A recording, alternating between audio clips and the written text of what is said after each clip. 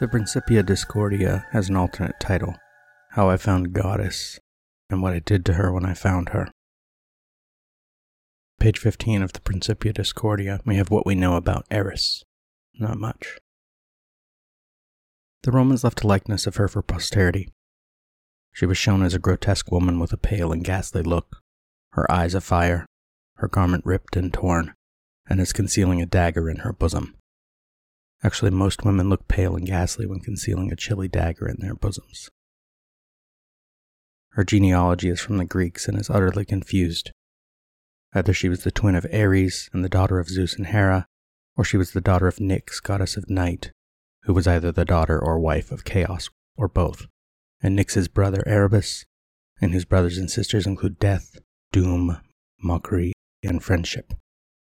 And that she begat forgetfulness, quarrels, lies, and a bunch of gods and goddesses like that. One day, Maltu consulted his pineal gland and asked Eris if she really created all of those terrible things. She told him that she had always liked the old Greeks, but that they cannot be trusted with historic matters. They were, she added, victims of indigestion, you know.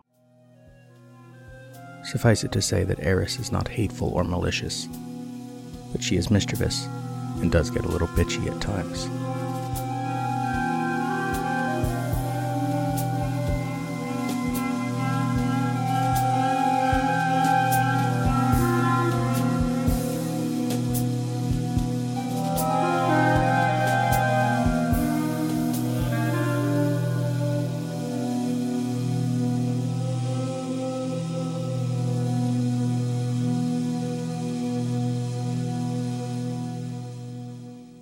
The owls may not be what they seem, but they still serve an imperative function.